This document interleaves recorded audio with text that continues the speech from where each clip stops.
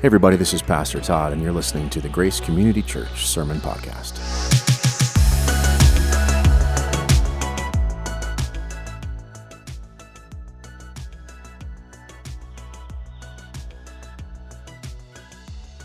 Well, I love that from Grace Kids, and love you, Grace Kids. So looking forward to seeing you very, very soon.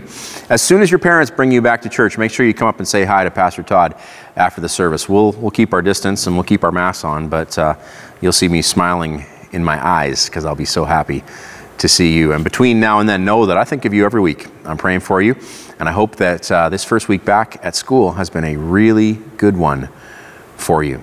And thank you to all those of you who have helped us build Grace Kids to the point that it was at pre-pandemic. One of the most exciting aspects of this church is all of the kids who are part of Grace Kids. We were talking as a staff about the list of kids who are part of that and the number of families who are part of that aspect of our ministry, and it is a growing and a pretty huge list. So thank you for helping to make it happen. And please keep in mind, as we do move through this pandemic and someday come out the other side of this, that we're going to need you to help us relaunch Grace Kids. And so make sure you're listening to the Holy Spirit as He puts it on your heart to rejoin Him on that aspect of our mission as soon as we are able. One other thing to bring to your attention, just want to let you know that we are on Instagram as a church. If that is an app that you enjoy, you can find us. Our handle is at Grace Community Guelph. And if you happen to be watching and you don't have Instagram on your phone, you just do most of your work from a laptop, you can actually find us. Just Google Instagram, and then when Instagram comes up on your screen, just in the search bar, put in @ so one of those little @ symbols, Grace Community Guelph. And that is updated throughout the week. There's all kinds of cool and fun stuff going on there, and it's just another way for you to connect with the people of this church and connect with what God is doing. We're taking 12 steps to freedom to start off 2021, working our way through the first 12 chapters in the book of Exodus. I hope you've been enjoying this series. I've been getting lots of really positive feedback from you. Thank you for that. I know sometimes you think your pastor doesn't need to hear from you, or perhaps you think that I'm inundated with positivity all the time. Neither are the case. I do love to hear from you, and if you have something good to say, please do say it. I love to receive your encouragement when God speaks to you through the preaching of His Word, through the context of this house. If you want to catch up on any of the sermons in this series, you can find them all online at gracecommunity.ca/listen. In week 1, we took step 1, which is to remember that God's hand is upon you. Week 2 was step 2, to remember that God is involved. God hears, He remembers, He sees, and He knows. Step 3 was to listen and let it happen. This was also known as God is the action hero. Step 4 was to let your belief lead you into action. Step 5 was to dig deep, because life tends to get worse before it gets better. And today we take step number 6, which is to remember that God promises, God commands, and we obey. We find this along with a history lesson and a promise in Exodus chapter 6. Here it is out of the English Standard Version. But the Lord said to Moses, "Now you shall see what I will do to Pharaoh, for with a strong hand he will send them out, and with a strong hand he will drive them out of his land." God spoke to Moses and said to him, "I am the Lord. I appeared to Abraham, to Isaac, and to Jacob as God Almighty, but by my name the Lord I did not make myself known to them. I also established my covenant with them to give them the land of Canaan, the land in which they lived as sojourners. Moreover, I have heard the groaning of the people of Israel, whom the Egyptians hold as slaves, and I have remembered my covenant. Say therefore to the people of Israel, I am the Lord, and I will bring you out from under the burdens of the Egyptians, and I will deliver you from slavery to them, and I will redeem you with an outstretched arm and with great acts of judgment. I will take you to be my people, and I will be your God, and you shall know that I am the Lord your God, who has brought you out from under the burdens of the Egyptians. I will bring you into the land that I swore to give to Abraham, to Isaac, and to Jacob. I will give it to you for a possession. I am the Lord." Moses spoke thus to the people of Israel, but they did not listen to Moses because of their broken spirit and harsh slavery. So the Lord said to Moses, "Go in, tell Pharaoh, king of Egypt, to let the people of Israel go out of his land." But Moses said to the Lord, "Behold, the people of Israel have not listened to me. How then shall Pharaoh listen to me? for I am of uncircumcised lips. But the Lord spoke to Moses and Aaron and gave them a charge about the people of Israel and about Pharaoh, king of Egypt, to bring the people of Israel out of the land of Egypt. These are the heads of their fathers' houses, the sons of Reuben, the firstborn of Israel, Hanok, Palu, Hezron, and Carmi. These are the clans of Reuben. The sons of Simeon, Jemuel, Yamin, Ohad, Yachin, Zohar, and Shaul, Saul, the son of a Canaanite woman. These are the clans of Simeon. These are the names of the sons of Levi according to their generations: Gershon, Kohath, and Merari, the years of the life of Levi being 137 years. The sons of Gershon, Libni, and Shimei by their clans. The sons of Kohath, Amram, Izhar, Hebron, and Uziel, the years of the life of Kohath being 133 years. The sons of Merari, Mali, and Mushi. These are the clans of the Levites according to their generations. Amram took as his wife Yocheved, his father's sister, and she bore him Aaron and Moses. The years of the life of Amram being 137 years. The sons of Izhar, Korah, Nepheg, and Zichri. The sons of Uziel, Mishael, Elzaphan, and Sithri. Aaron took his wife Elisheva, the daughter of Aminadab and the sister of Nachshon, and she bore him Nadab, Abihu, Elazar, and Itamar. The sons of Korah, Asir, Elkanah, and Abiasaph. These are the clans of the Korahites. Eleazar, Aaron's son, took as his wife one of the daughters of Putiel, and she bore him Pinchas. These are the heads of their fathers' houses, of the Levites by their clans. These are the Aaron and Moses to whom the Lord said, "Bring out the people of Israel from the land of Egypt by their hosts." It was they who spoke to Pharaoh, king of Egypt, about bringing out the people of Israel from Egypt. This Moses and this Aaron. On the day when the Lord spoke to Moses in the land of Egypt, the Lord said to Moses, "I am the Lord. Tell Pharaoh, king of Egypt, all that I say to you." But Moses said to the Lord, "Behold, I am of uncircumcised lips. How will Pharaoh listen to me?" Funny chapter, right? It's kind of in two sections. So you have the first section that kind of tells us the story of God commanding Moses to go and speak to the people and then to go and speak to Pharaoh. And then the second part is this genealogy that shows up really for no clear reason. But I will explain that as we move a little deeper into the sermon. The big idea here, of course, point number 6, is that God promises, God commands, we obey. So I want to invite you with me to find that rhythm, okay, the rhythm of God promising, God commanding, and us obeying. I want you to find that rhythm as we work our way through the text. And more importantly than just spotting those moments of rhythm in the text, I want you to spot your place in that rhythm. Why am I using this term rhythm in your place? I want you to think of this as a dance. Okay, the idea here is that we are dancing to the rhythm of God. We are dancing as part of His ongoing chorus. Okay, this is not some dead story, some dead religion we're talking about here. This is a real living story about a real living God and His real living people, and you are the people of God today. So I want to invite you to find your place in this dance, find your place in this rhythm. Let's discover the rhythm of God promising, of God commanding, and of us obeying as we work our way through the text, starting with verse 1.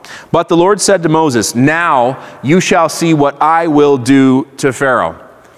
This is in direct response to the ending of Exodus chapter 5, particularly in verse 23, when Moses, complaining to the Lord, says to God, "And you have not delivered your people at all." In fact, let me go back to the end of chapter 5. So this is after the people come out from their audience with Pharaoh. They've been in complaining because of the order to continue making bricks without straw. Pharaoh tells them it was his idea and just basically says, deal with it.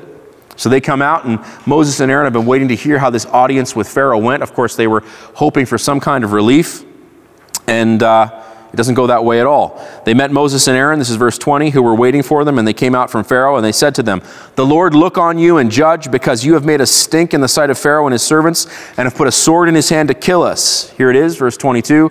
Then Moses turned to the Lord and said, "O Lord, why have you done evil to this people? Why did you ever send me? For since I came to Pharaoh to speak in your name, he has done evil to this people." Here it is. "And you have not delivered your people at all."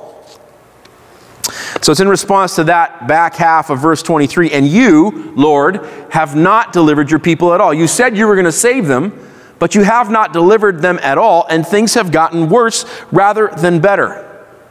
So then we jump into Exodus 6 verse 1, where God says, "But the Lord said to Moses, now you will see what I will do to Pharaoh." I want to just camp on the first part of that sentence. But the Lord said. Okay, God gets a word in edgewise here. I'm fond of saying that God gets the last word. But when you say that God gets the last word, you have to, of course, remind yourself in the same breath that he only gets the last word. He gets the first word because he is the Alpha and the Omega, according to Revelation chapter 22, verse 13. So he gets the first word and the last word, which is kind of beautiful. Why is it beautiful? Because the next time you find yourself in a situation where you're feeling concerned or anxious because you don't know how the story goes, let me invite you to trust the author.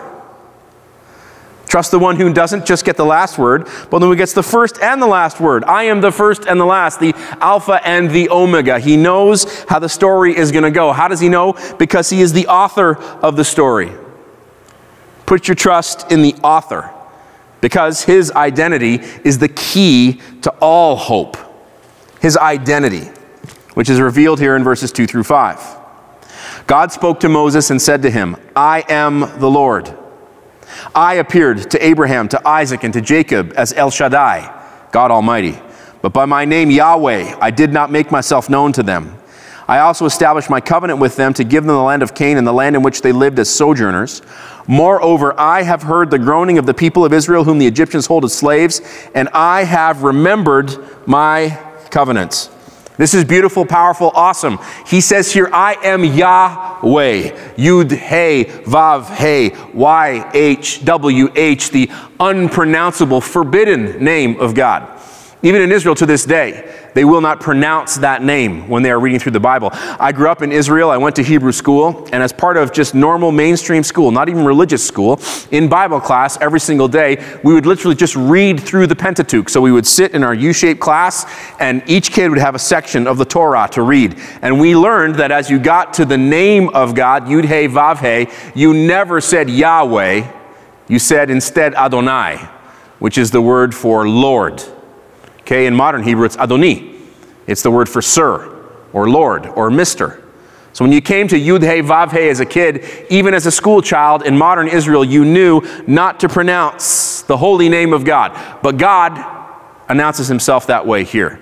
I am Yud, He, Vav, He. I am Yahweh. God reveals himself here to Moses by his proper name. Why is this beautiful? Because it's getting very up close and personal now.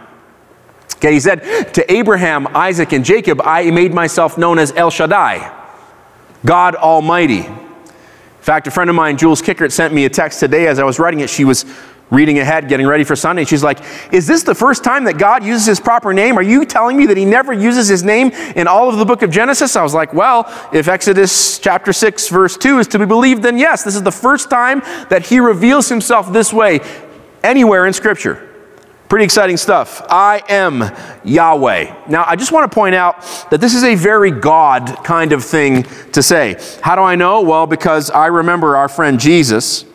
Here's a fun moment with him out of John chapter 8, beginning at verse 52. He's arguing here with the Pharisees, the religious leaders in Jerusalem. The Jews said to him, "Now we know that you have a demon. Abraham died, as did the prophets, yet you say, if anyone keeps my word, he will never taste death. Are you greater than our father Abraham, who died and the prophets died? Who do you make yourself out to be?" Jesus answered, "If I glorify myself, my glory is nothing. It is my Father who glorifies me, of whom you say he is our God. But you have not known him. I know him. If I were to say that I do not know him, I would be a liar like you. But I do know him, and I keep his word. Your father Abraham rejoiced that he would see my day. He saw it, and he was glad." So the Jews said to him, "You are not yet 50 years old, and have you seen Abraham?" Jesus said to them, "Truly, truly, I say to you, before Abraham was, I am." It's a very God thing to say, I am Yahweh. So how does this apply to freedom in your life? Well, I want to invite you to get some confidence in your life. Why should you have some confidence in your life? I mean, we all know that it's much easier to live free when you are living with confidence, right? Okay, I don't need to lecture you on that. You know that a confident life tends to be a freer one. So how do we get confidence? By acknowledging that we're hanging out with that guy. We're hanging out with the God who introduces himself as I am. I am that I am. Okay? That's the God you're hanging out with. Pretty confident, pretty awesome, pretty self-assured. And if the teaching of the story of Jesus is true, then as you walk with him, you are being conformed into his image and likeness, which means that you can get a little more I am that I am in your step the longer you walk with Jesus. I'm with that guy. You ever had that experience? Remember as a little kid walking through the heart of downtown? And maybe it was in a city where the downtown is a little bit sketchy, and you're a little nervous. Maybe you were with an uncle or a big brother, or maybe your dad was big and burly like my dad was, and kind of scooched a little closer to him. And by doing so, you felt what? More confidence. If you want to be free, begin thinking of yourself as being friends with that guy. I'm a friend of God. I'm a friend of that guy. Why is that good news? Well, it's good news because of what he does. Won't you get a load of what your friend does? Let me read to you out of verses 3 through 8. And listen to the rhythm here. Listen to the echoes here of God's greatness, his goodness, God's ongoing activity on your behalf. I appeared to Abraham, to Isaac, and Jacob as God Almighty, but by my name Yahweh I did not make myself known to them. I also established my covenant with them to give them the land of Canaan, the land in which they lived as sojourners. Moreover, I have heard the groaning of the people of Israel, whom the Egyptians hold as slaves, and I have remembered my covenants. Say therefore to the people of Israel, I am the Lord, and I will bring you out from under the burden of the Egyptians, and I will deliver you from slavery to them, and I will redeem you with an outstretched arm, and with great acts of judgment I will take you to be my people, and I will be your God, and you shall know that I am the Lord your God, who has brought you out from under the burdens of the Egyptians. I will bring you into the land that I swore to give to Abraham, to Isaac, and to Jacob. I will give it to you for a possession. I am the Lord. Somebody shout in this house. You get a load of what your friend does. You get a load of what he's been up to. You know what's so amazing here is the connotation of all the Hebrew words. I told you that I grew up as an Israeli kid going to Hebrew school, so I know what these words mean in the Hebrew, and it's with great joy that I report to you this morning that the connotation from the Hebrew wording here is that these are things that he has done and is doing. That'll preach real good. It's not just that he did these back in the day in some old story that we got to dust off and read and maybe half believe. No, he has done these things and he is doing these things. So in the Hebrew here, when it says, I have delivered, it literally says, I deliver. And the connotations that I have delivered in the past, I am delivering in the present, I will deliver in the future. And you know why this makes perfect sense beyond the linguistics? Because God is the same yesterday, today, and forever. He is always doing the same things. I mean, somebody shout in your living room. He did not just redeem once, he always redeems. He did not just provide for your ancestors. He always provides. He's always doing the same things. So let's recap again what your friend does and just wait. I'm going to bring this all the way home right to you personally in just a minute. I appeared to Abraham, Isaac, and Jacob. I established my covenant with them. I have heard the groaning of my people. I have remembered my promise. I will bring you out from under the burdens you are bearing. I will deliver you from slavery. I will redeem you. I will take you to be my people. I will be your God. You shall know. I will bring you into the promised land. I will give it to you. I am Yahweh. So again, this is great, Todd. I'm excited. I'm feeling you this morning, but how does this apply to me? Oh, friend, this is by far the best part of the sermon. Strap yourself in and get ready to get your joy as God gets his glory. He appeared to Abraham, Isaac, and Jacob in dreams, visions, and angelic visitations. He has appeared to you in Christ. This is what somebody say, woo! Woo, that's why Christmas is such a big deal. He established his covenant with Abraham, a promise that we have been adopted into in Jesus. He heard the groanings of his people Israel. Somebody shout, he hears you in the midnight hour. He remembered his people. He has not forgotten you. I will never leave you nor forsake you, saith the Lord in Hebrews 13:5.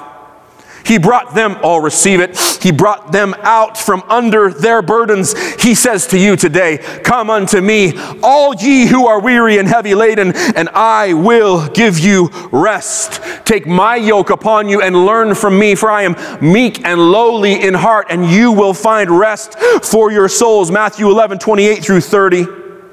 He delivered them from slavery. He says to you today, it is for freedom that Christ has set us free. Galatians 5:1. He redeemed them just like he did you upon Calvary's tree.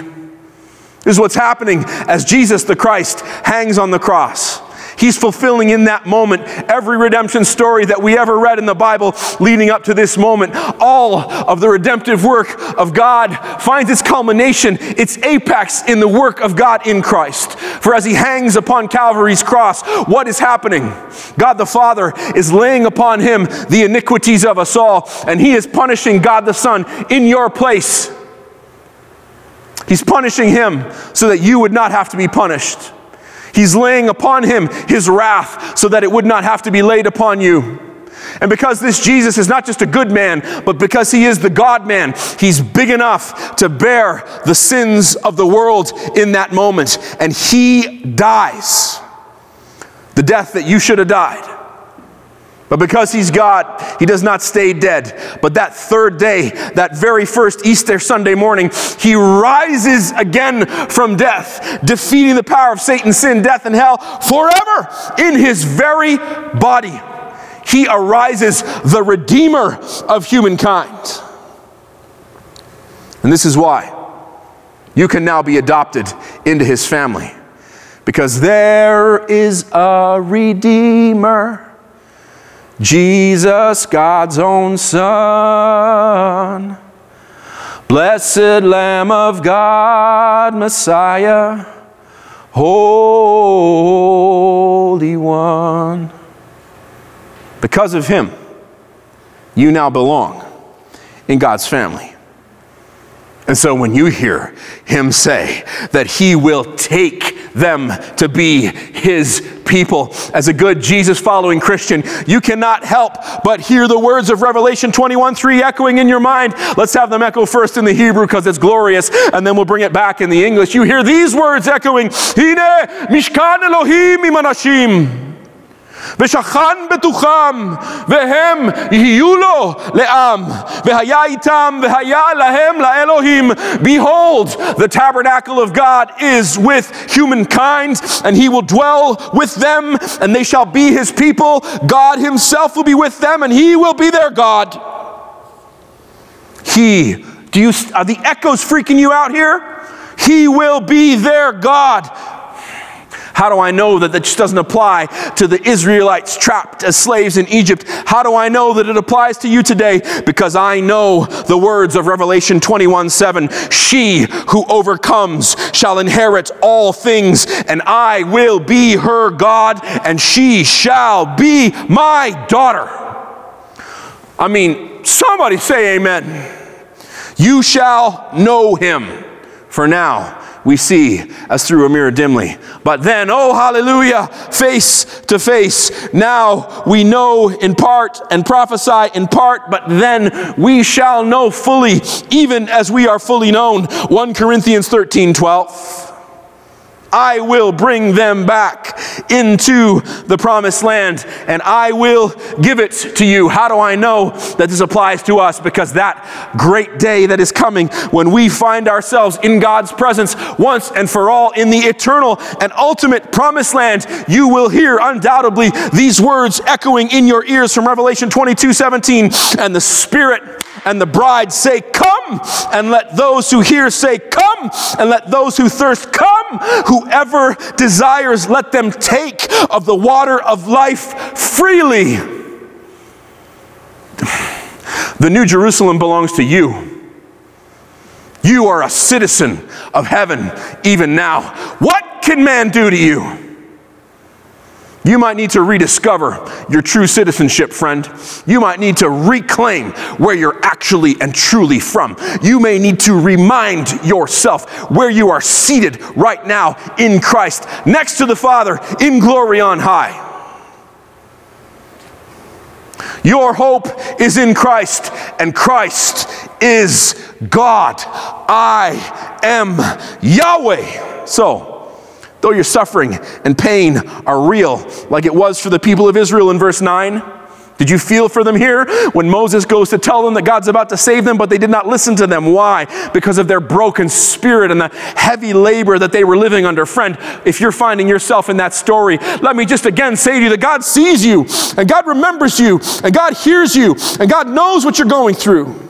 So even if your suffering is real, like their suffering was real, and even if you feel disqualified, like Moses felt in chapter 6, verse 12, he says, but Lord, I am of uncircumcised lips. Some scholars think that this means that he had a stutter. Wouldn't that just be poetic? Wouldn't that just be like God, to send someone who has a stutter to be his spokesman to the most powerful man alive on the earth at the time, to demand that he let God's people go? Sounds just like the God I know and love. Why? Because in our weakness, he's made what? He is made what? He's made strong in your weakness. So look, your suffering, your pain might be real. You may feel disqualified, but I want to tell you that God's not having it. He's not having it. What's he doing instead? He's not wringing his hands. Okay, he hears you, he sees you, he remembers, he knows. He has not left you alone. He will see you through to the promised land. But he's not freaked out by your suffering. What has assailed you is not beyond the context of his omniscience. He's God on the mountaintop. He's God in the valley. He's God in the good time. He's God in the bad time. He's God in the pain. He's God in the joy. I am Yahweh, saith the Lord. Okay? He is not thrown by what has been thrown at you. Instead, receive it. He is doing what God does. He is issuing commands. Verse 13, but the Lord spoke to Moses and Aaron and gave them a charge about the people of Israel and about Pharaoh, king of Egypt, to bring the people of Israel out of the land of Egypt. He gave them a charge.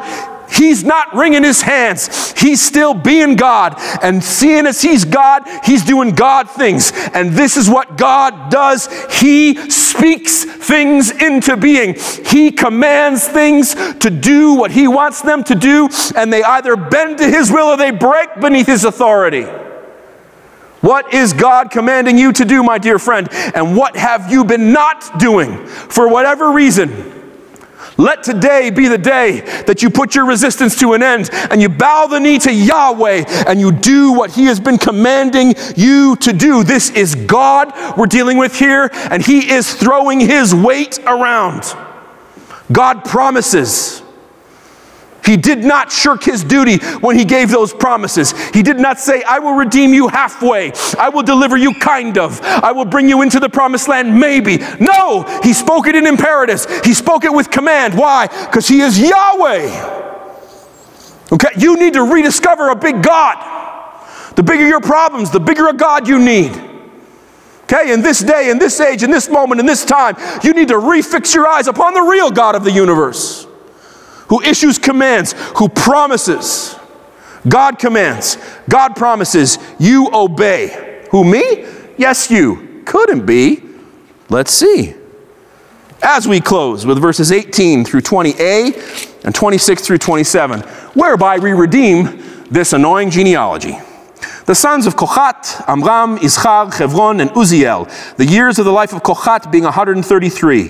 The sons of Merari, Mali, and Mushi. These are the clans of the Levites, according to their generations. Amram took as his wife Jochebed, his father's sister, and she bore him Aaron and Moses. These are the Aaron and Moses to whom the Lord said, bring out the people of Israel from the land of Egypt by their hosts. It was they who spoke to Pharaoh, king of Egypt, about bringing out the people of Israel from Egypt.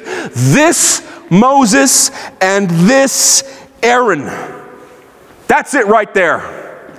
This Moses, this Aaron, this you. Yes, you. Who, me? Yes, you. Couldn't be. Then who?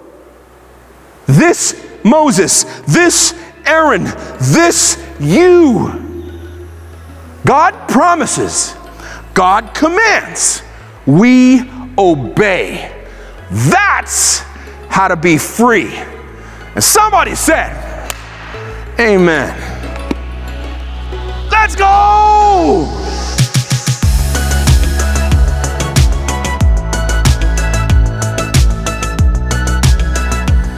Thanks for listening to this week's podcast. I hope you're leaving feeling encouraged. If you have any questions for us or would like to pay us a visit, you can find all the info you need on our website, gracecommunity.ca.